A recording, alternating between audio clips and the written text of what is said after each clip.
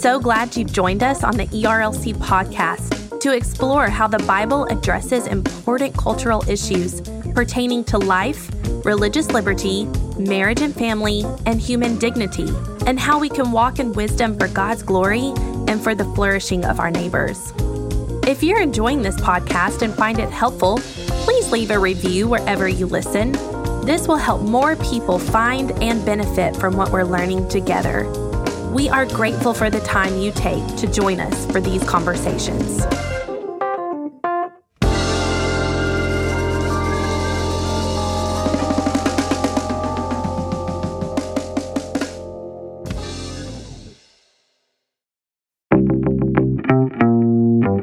Welcome to the Digital Public Square, a podcast from the Ethics and Religious Liberty Commission about ethics, theology, and philosophy in today's society. I'm your host, Jason Thacker, and I serve as Chair of Research and Technology Ethics and also help lead the ERLC Research Institute.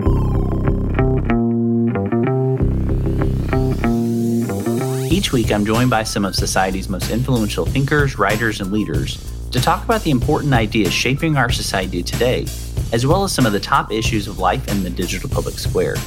Our goal with this podcast is to equip you to navigate these issues with biblical wisdom and insight. As always, alongside this podcast, we also have the weekly tech newsletter that you can sign up to receive each Monday morning.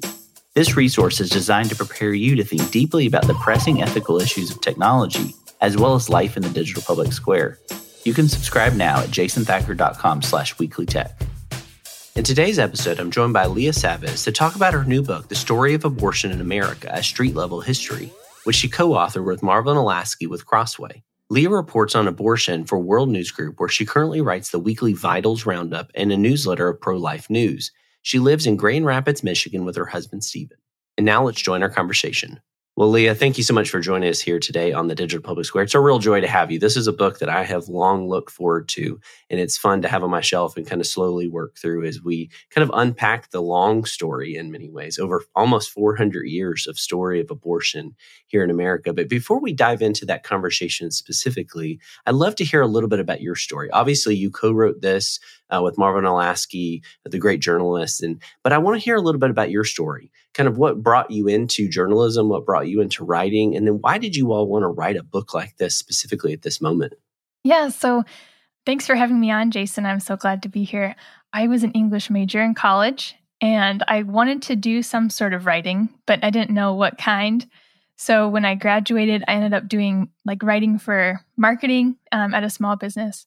And I didn't love that. So I heard about the World Journalism Institute, which is my current employer, World News Group. They put on a college training program every spring for recent graduates from college and college students or college age people. And so I attended that during a vacation from my former employer. And I loved what we got to learn about, just the style of journalistic writing. I just thought it was really interesting hearing the perspective of people like Marvin Olasky talking about biblically objective journalism. I thought that sounded pretty appealing, as opposed to, I thought journalism always had to do with politics and tearing people apart and, hanging out their dirty laundry, stuff like that. But then when I learned about how it's really kind of human interest, like telling people's stories and doing it from the perspective of a Christian, basing your worldview and how you're telling these stories on scripture, that was very appealing. So I ended up taking an internship with World, and then they hired me full-time in 2019. And when they hired me to write about abortion.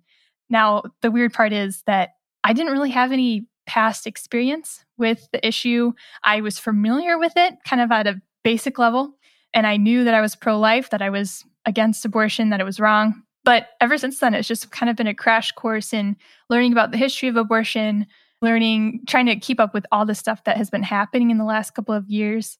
And Marvin, since I was doing the reporting on abortion for World, he invited me or asked me if I would help him with this book. So that's kind of how we ended up together kind of working on this project for the last couple of years. So yeah, it's a really fascinating project because, you guys cover a broad swath of history. and you're covering it. Obviously, the way you're doing history is a little different than maybe some may be kind of used to in terms of academic history or something like that. And we'll dive into that a little bit more. But you're obviously, this was a good time to write something like this and to publish it. Obviously, this comes out in 2023. In 2022, we have the Dobbs decision that kind of reshapes the entire pro-life movement, especially here in America. But in the introduction, Marvin writes a little bit about how you all were planning to originally publish the book kind of in anticipation of this kind of 50-year anniversary of Roe v. Wade. And then the Supreme Court, as we all know, overruled the bad precedent in Roe with the Dobbs versus Jackson Women's Health Organization last June. So how did the Dobbs decision, especially, this happens in the summer of 2022. This book is coming out in January of 2023 for anyone's kind of familiar with the writing process, much less the production and editing process. That's a pretty major shift, right as your book is probably going to print. It's a nice hardback edition. I encourage you to grab the book. How did that decision change the process of writing, but even specifically of the kind of editing and production? Yeah, so all of our most of our chapters, we sent the initial draft in to our publisher, our editor. I think it was at the very end of March, like the last day of March, we sent in, most of the chapters. But we knew that there was a decision coming down in the Dobbs case, and we knew that it could change things. We were kind of expecting, Marvin and I were kind of expecting it to be a ruling that would uphold Mississippi's 15-week protection for unborn babies, which was kind of the law at issue in the case. We weren't expecting a full overturn of Roe v. Wade, but we knew that whatever happened, that it would kind of change the landscape a little bit. We wanted to make sure that the last chapter, that we had one more chapter that we could write to kind of give an update to whatever happened. So that last chapter was due in July because we knew that the decision would come out probably by the end of June, let's hope. So we get that decision, and it was my job to write the last chapter. Well, of course, with the leak of the draft, I don't know if everyone remembers, but Politico or someone leaked to Politico a draft of the decision, and it came out in May, early May. So we had all that time to kind of look at that draft, which ended up being very similar to the final ruling, and kind of get familiar with it. I was becoming familiar with how different states were preparing for the overturn of Roe v. Wade, what laws they had, what state court precedents they had in place that could make it difficult for even Republican-led states to protect babies from abortion. So I was kind of getting familiar with all that. And then in July, I wrote that last chapter, chapter 50, and Marvin wrote the epilogue. I think we made a couple changes throughout the book just to kind of update if there was something referencing that would be relevant, I guess, to the issue of the overturn. We've made some changes in the book, but thankfully we're in the editing process as all these things were coming out. So we were able to kind of update things and make sure that we were taking that into account. But the nice part about the book is that it is historical. So it wasn't like we're writing about the decision and, oh my goodness, most of our book is irrelevant now. No, the history is still super relevant, even if Roe v. Wade has been overturned. There was abortion in the country long before Roe, and there will continue to be abortion even after Roe. So I think that kind of gives a good perspective in the book too. Yeah, I think writing a book like this on such a perennial issue and such an important issue is daunting, I think, for most people. Also, covering over 400 years of history in a single volume is quite daunting for most people as well. And you guys kind of accomplished both in many ways. I would love to hear a little bit more about kind of how the work came together, like the background behind the book of what led up to this. What kind of decisions are you guys having to make along the way as you're thinking through how to tell this history? And I'm particularly interested in something that's noted pretty early on, even in the foreword by Robert P. George. He writes that this is a street level history versus a suite level history. What's kind of behind that in the story and how you all are kind of approaching to tell this monumentally important story? Yeah, so I guess the story behind the book, it's mostly Marvin's. He was the guy that kind of came up with the idea that he wanted to write this book. So I got to be along for the ride, but I think he was thinking about it long before kind of asking me if I had help. So originally, from my understanding, based on what he's told me, he wanted to do kind of an update of a book that he wrote and that was published in the 90s called Abortion Rights. Now, there is some material in this book that this story of abortion in America, there is some material that also appears in abortion rights. But as he was doing the research for an update of abortion rights, he realized like, oh, wow, like there's just a lot more information now available, especially online, than there used to be, like in the 90s. So there's a lot more newspaper clippings available. You can read the Archives of Maryland online. There are all these historical records that were not as accessible before. So he realized he couldn't just kind of update abortion rights. He wanted to do a whole new book, like obviously with some of the same material, but it had to be a new book. And then thinking through kind of how to structure it, he kind of came up with this idea of doing the A, B, C, D, E's of abortion. And I think, there are more letters too, but the idea is how do these different elements, so A, and he talks about this in the introduction, A would be anatomy. So what's the understanding of fetal anatomy at different points in American history? What's the understanding of B, the Bible? How does that affect people's view of abortion? C, what was the community's reaction to abortion? D, what's the danger associated with abortions? E, what's the enforcement of pro-life laws or laws against abortions, or the lack of enforcement? So he kind of had these different structures of how he wanted to look at this issue. And so we talked about how that would go through the whole book, and especially into my sections, what would that look like, as the part I wrote was more recent history. So how do all of those issues that he looks at in the historical records in the 1600s, how does that trace down to where we are today?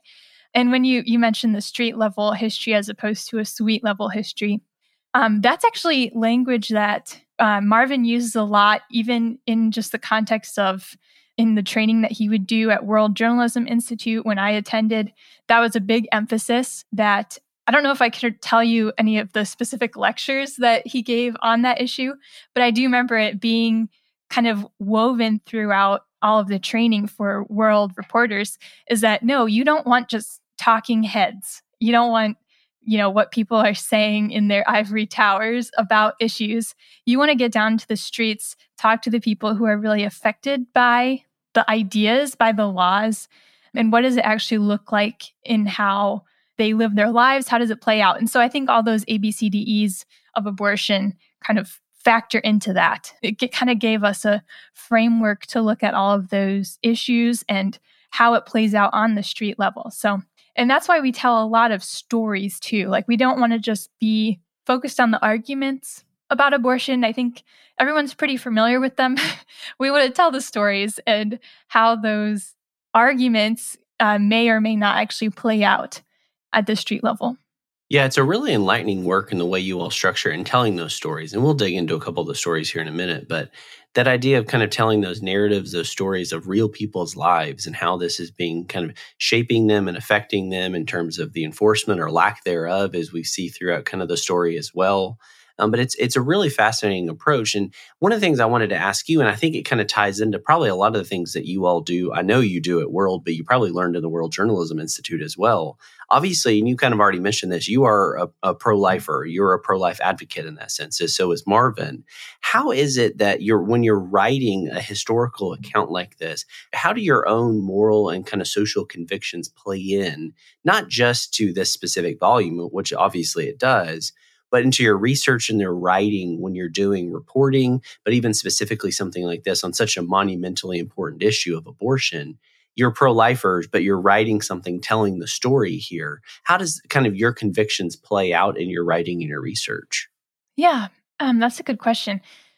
So I think one thing in particular that we tried to emphasize in this book was the reality of the unborn baby being a character. That's not necessarily something that you'll see.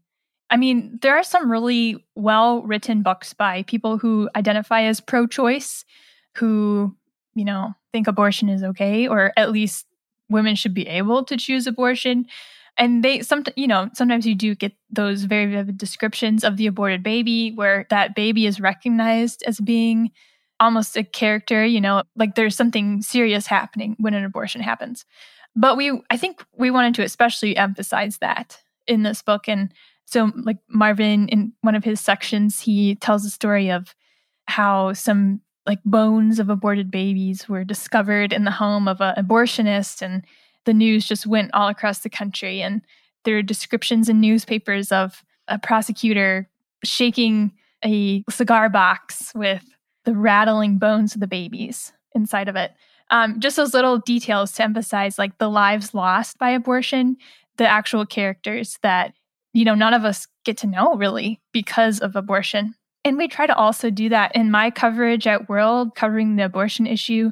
For instance, I tend to use the word baby. I mean, scientifically, at different stages of development, you might have different words to describe that human, but I think the word baby is humanizing to the baby, whereas it's easy for someone to say, oh, fetus, embryo, as if, as if you can use words like that to overlook the fact that they are a human. When we call some kid a teenager, we're not saying, oh, that teenager is not a human. No, he's a teenage human, just like maybe it's a fetal human or an embryonic human or a baby human, So we use the word baby, or I tend to do that. And also when we talk about abortion, we try to avoid the word pro-choice unless it's someone calling themselves pro-choice and we're quoting them. But we tend to use the word pro-abortion because it kind of gets to the issue of, what are we actually talking about? We're not talking about choice because there's someone involved. There's a character. There's the baby. The baby is a character who does not have choice in this. So we're really talking about the issue of abortion.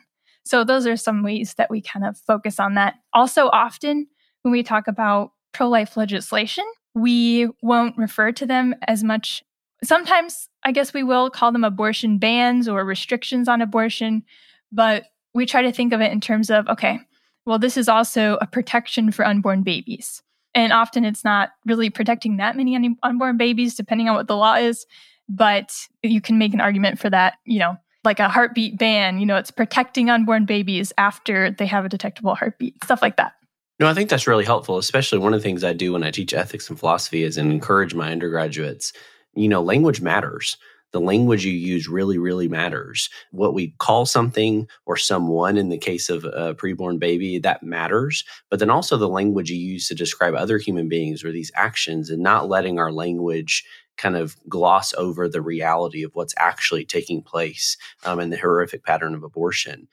Something until this podcast, I don't know how I missed this, that is the ABCDE.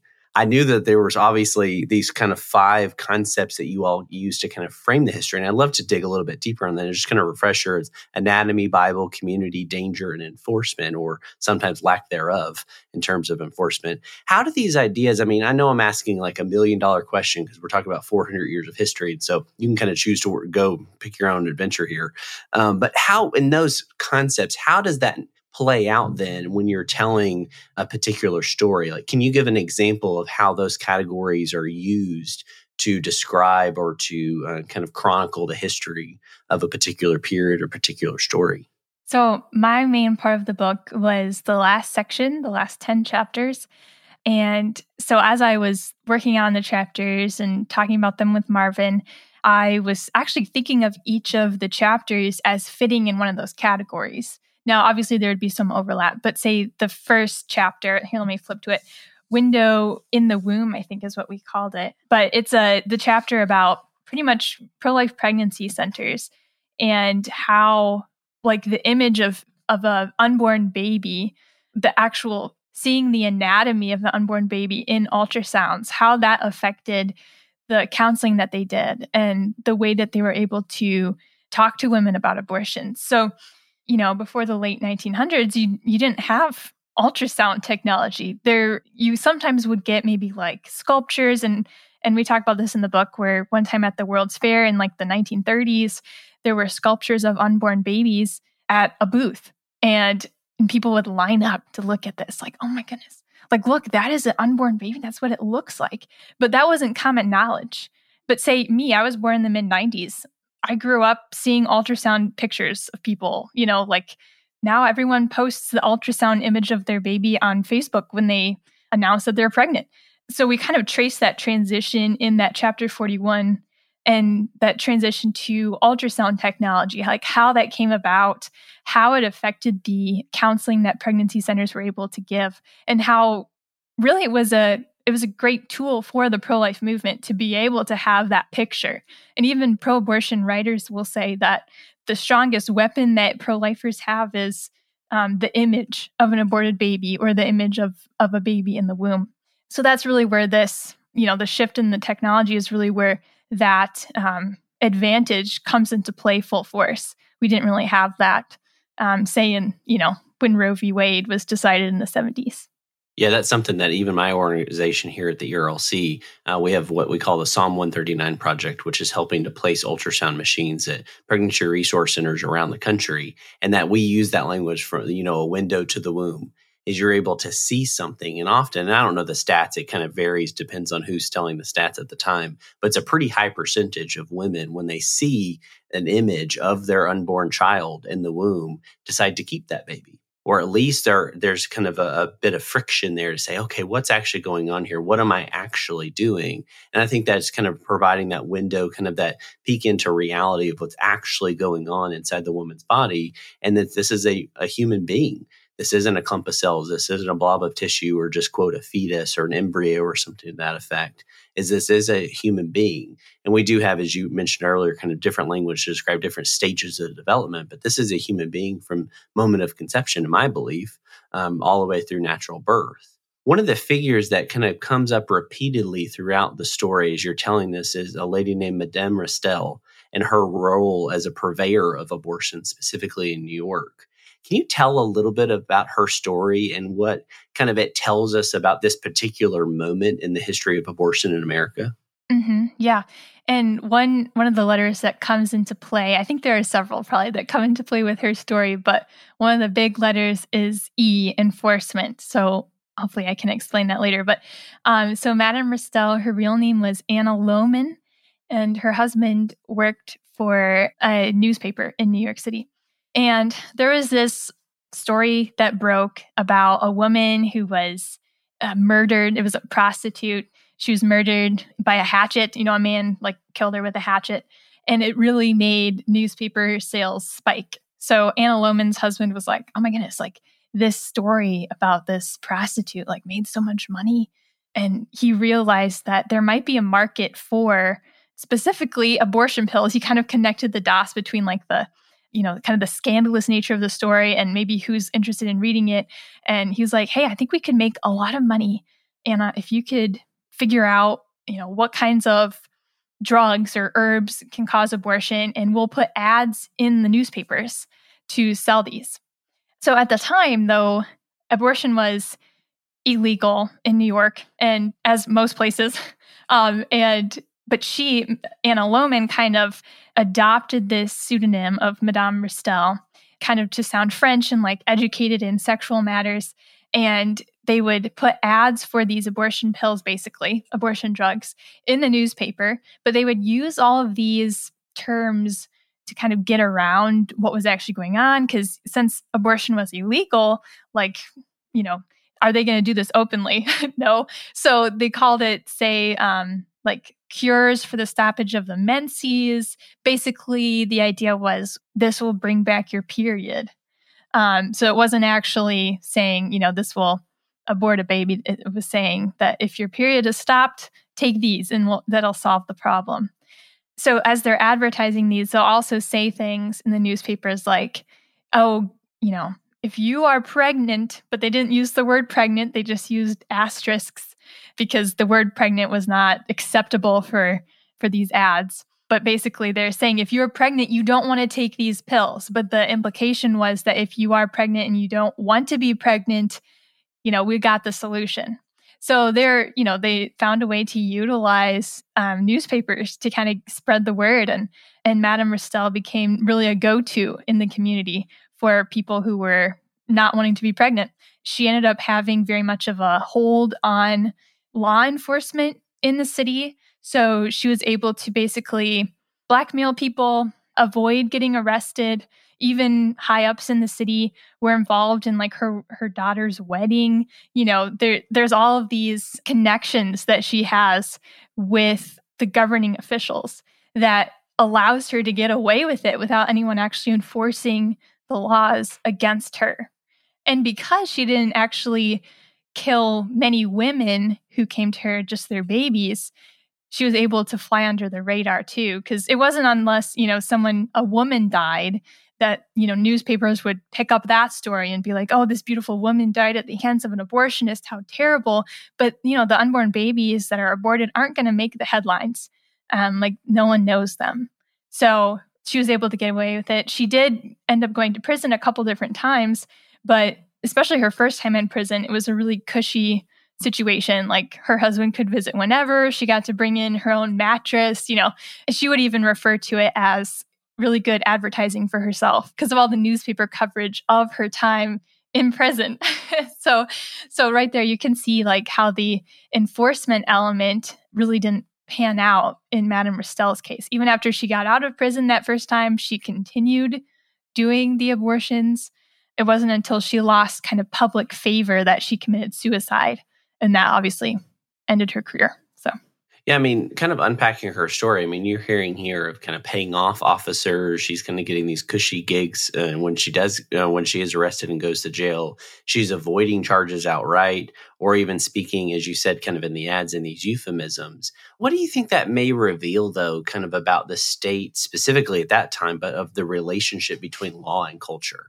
Because I think a lot of people say, well, if it's illegal, no one will do it or no one will be able to have that.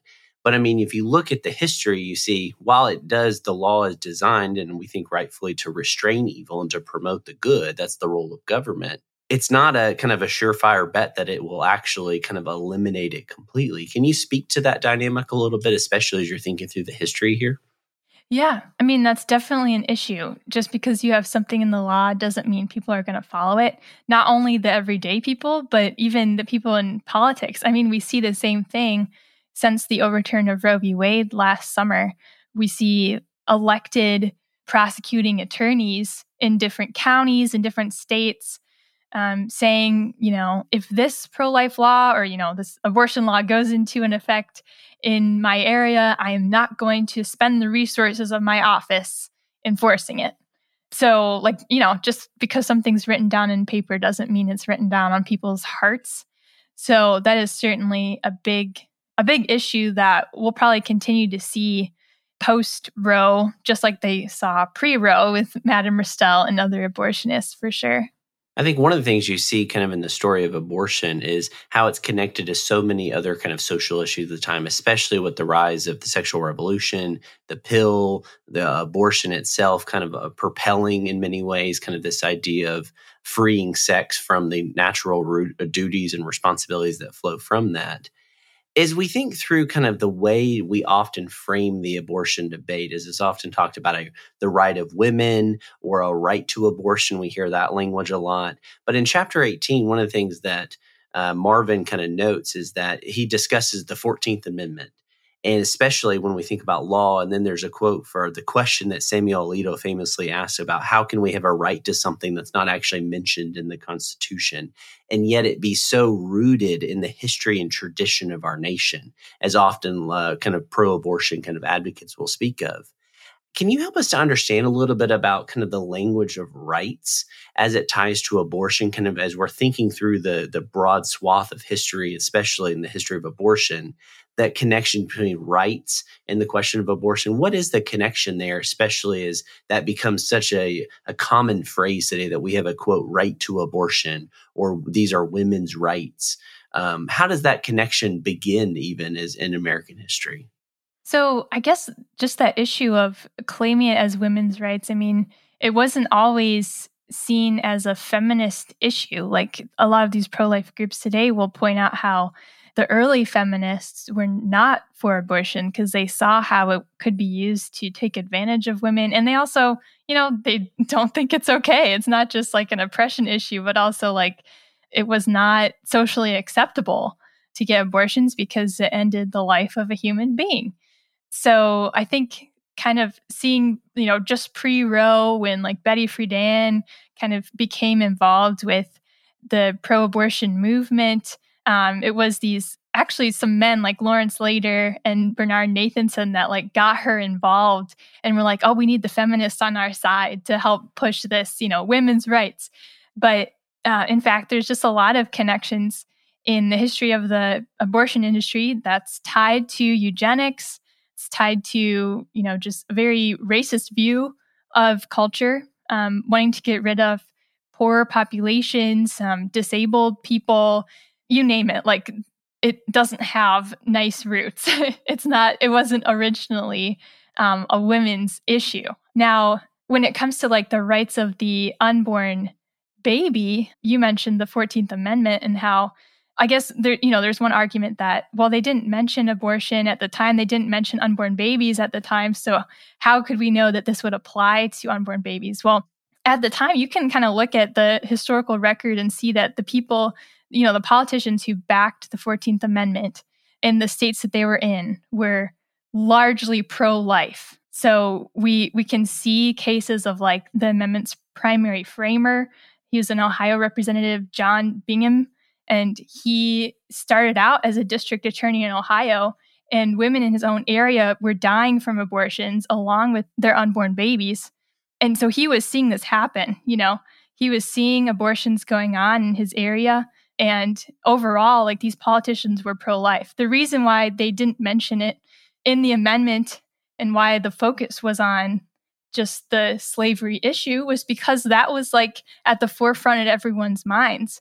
Like, that was the issue that was taking up the headlines. No one was really talking about abortion. They were talking about slavery. So that's why we see that focus in the language. But that doesn't necessarily mean that the people at that time were like, oh yeah, abortion's okay. No, that's not what the history books actually say. I mean, as you're writing, this is a huge project. I mean, obviously, Marvin wrote so much of it. You kind of focused, as you said, on the last 10 chapters.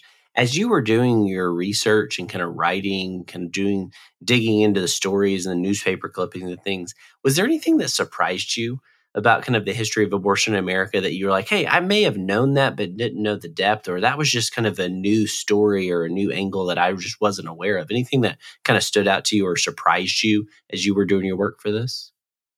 Yeah, so I think the thing that surprised me the most was the accounts of doctors from the 1800s who were saying things like, life begins at the point of fertilization. And I was like, oh, wow. I mean, that's what I believe, and that's what most doctors today believe, but I didn't realize that even doctors back in the 1800s knew that. Because, the Roe v. Wade opinion asserts that there's no consensus about when life begins. Okay, that might be true of historians or of legal scholars, but apparently among doctors, there was a consensus, there was a general understanding that life begins at conception. And you have lectures from these doctors in the 1830s saying things like that, saying that, as an obstetrician and gynecologist, when I have a pregnant woman in my office, I am treating not just her as one patient, but also a second patient, which is the unborn baby in her womb. So I think that really surprised me a lot when I first saw those chapters that Marvin wrote. Well, obviously, with a work like this, there's so many angles and different questions we could ask. But as we kind of wrap up the conversation for today, I'd love to hear maybe some works or books that you would recommend for listeners. I mean, I think when we hear some of these stories, we're really intrigued. I encourage folks to go grab a copy of this book, The Story of Abortion. It was recently published with Crossway. It's a great hardback book. There is a lot there to kind of chew on. It's something you can slowly kind of work through, especially with the way you all designed it, having kind of these small chapters. So when some people hear like 40 chapters or 10 chapters, like, oh man, this book must be thousands and thousands of pages. It's a pretty good sized book, but it's also very manageable and kind of these bite-sized chunks as you dig into the stories.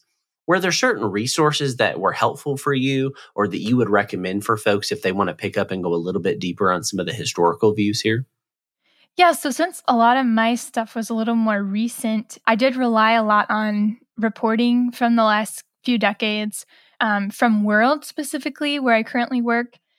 So World does have, and historically has had, very extensive coverage on the issue of abortion. So if you go on our website, you can search the archives and find coverage from, back in the 90s, even before that. And there's some really good articles out there. I think in Marvin's sections, he relied somewhat on this one book by Cynthia Gorney. I don't know if she's currently with the Washington Post, but she at least used to be with the Washington Post. And she wrote a really good kind of street level history of the abortion wars. It's It's called Articles of Faith. It's really well written. It's pretty thick, but it's one of those books that the way she writes it is, very accessible and like human interest focused. Now she would call herself pro-choice, but she is very fair to the pro-lifers that she depicts in the story or in the book. So that would be one recommendation as far as like a whole book. But I mean, I guess another resource, if you're wanting to keep up with like what's happening now, I put out a newsletter every week on the issue of abortion. It's called Vitals. So people can sign up for it on our website, wng.org, and then scroll down to the bottom. And then there's a newsletters link. And the one that I send out is Vitals. So that's just like week by week updates on what's been happening on the abortion issue. I think there's this one anthology that Marvin recommending this one. It's kind of, I don't know if we can really recommend it, but it's really interesting. It's an anthology of poetry and essays and kind of like artistic writing by women who have had abortions. And I think it's called Choice Words. But Marvin quotes it, I believe, in some of his chapters to kind of show that even people who are kind of celebrating their abortions recognize that there's a death involved in this. So that was one kind of interesting, that would kind of give an interesting perspective to the, like, inside the mind of someone who has gone through this and who even thinks they did the right thing. But you can also recognize that there's that little hint of, someone died, there's a death. So no, those are super helpful. And one of the things we always kind of champion on this podcast is that we can read things we disagree with. Most of us, we probably have some listeners that aren't adults, but I always tell my college students, I say, look, you can engage with ideas that you disagree with. We can even recommend books for you to check out. As you dig deep, you need to be honest about the reality, not only the history, as you all did such a good job in this history of kind of telling the real history of abortion kind of at that street level, but engaging with ideas and people and concepts and issues as they are, not always as we want them to be. Actually helps us to be sharper and better and to be, I think, to honor the Lord as we seek to love him and to love our neighbors ourselves. And so I think those are really, really helpful resources. I really encourage listeners to go check out Leah's Vitals newsletter on WNG on World News Group. It's a very helpful resource. I definitely think that would be a benefit to you as you kind of follow, as we do here on the podcast, a lot of theological, ethical, and philosophical conversations. But Leah, I thank you so much, one, for taking the time to join us here today on the podcast, but also the really hard work that you and Marvin put on those. Thank you so much for joining us. Yeah, thanks for having me, Jason. Well, from all of us here at the Digital Public Square, I want to say thank you for listening. If you enjoyed this conversation, would you consider leaving us a review on Apple Podcasts, Spotify, your favorite podcasting app? These reviews really help us to know how we're doing and also to share the word about the podcast with others. As a reminder, you can connect with Leah and learn more about her new book, The Story of Abortion in America, a street-level history, as well as the recommended resources we talked about in the show notes. Also, make sure to sign up to receive the weekly tech email briefing that comes out each Monday morning. This resource is designed to prepare you to think deeply about the pressing ethical issues of technology today, as well as to stay up to date on the latest technology news. You can subscribe at jasonthacker.com/weeklytech. The Digital Public Square is a production of the Ethics and Religious Liberty Commission and is produced and hosted by Jason Thacker. Production assistance is provided by Caden Christian and technical production by Owens Productions. It's edited and mixed by Mark Owens. Thank you, and I hope you have a great week.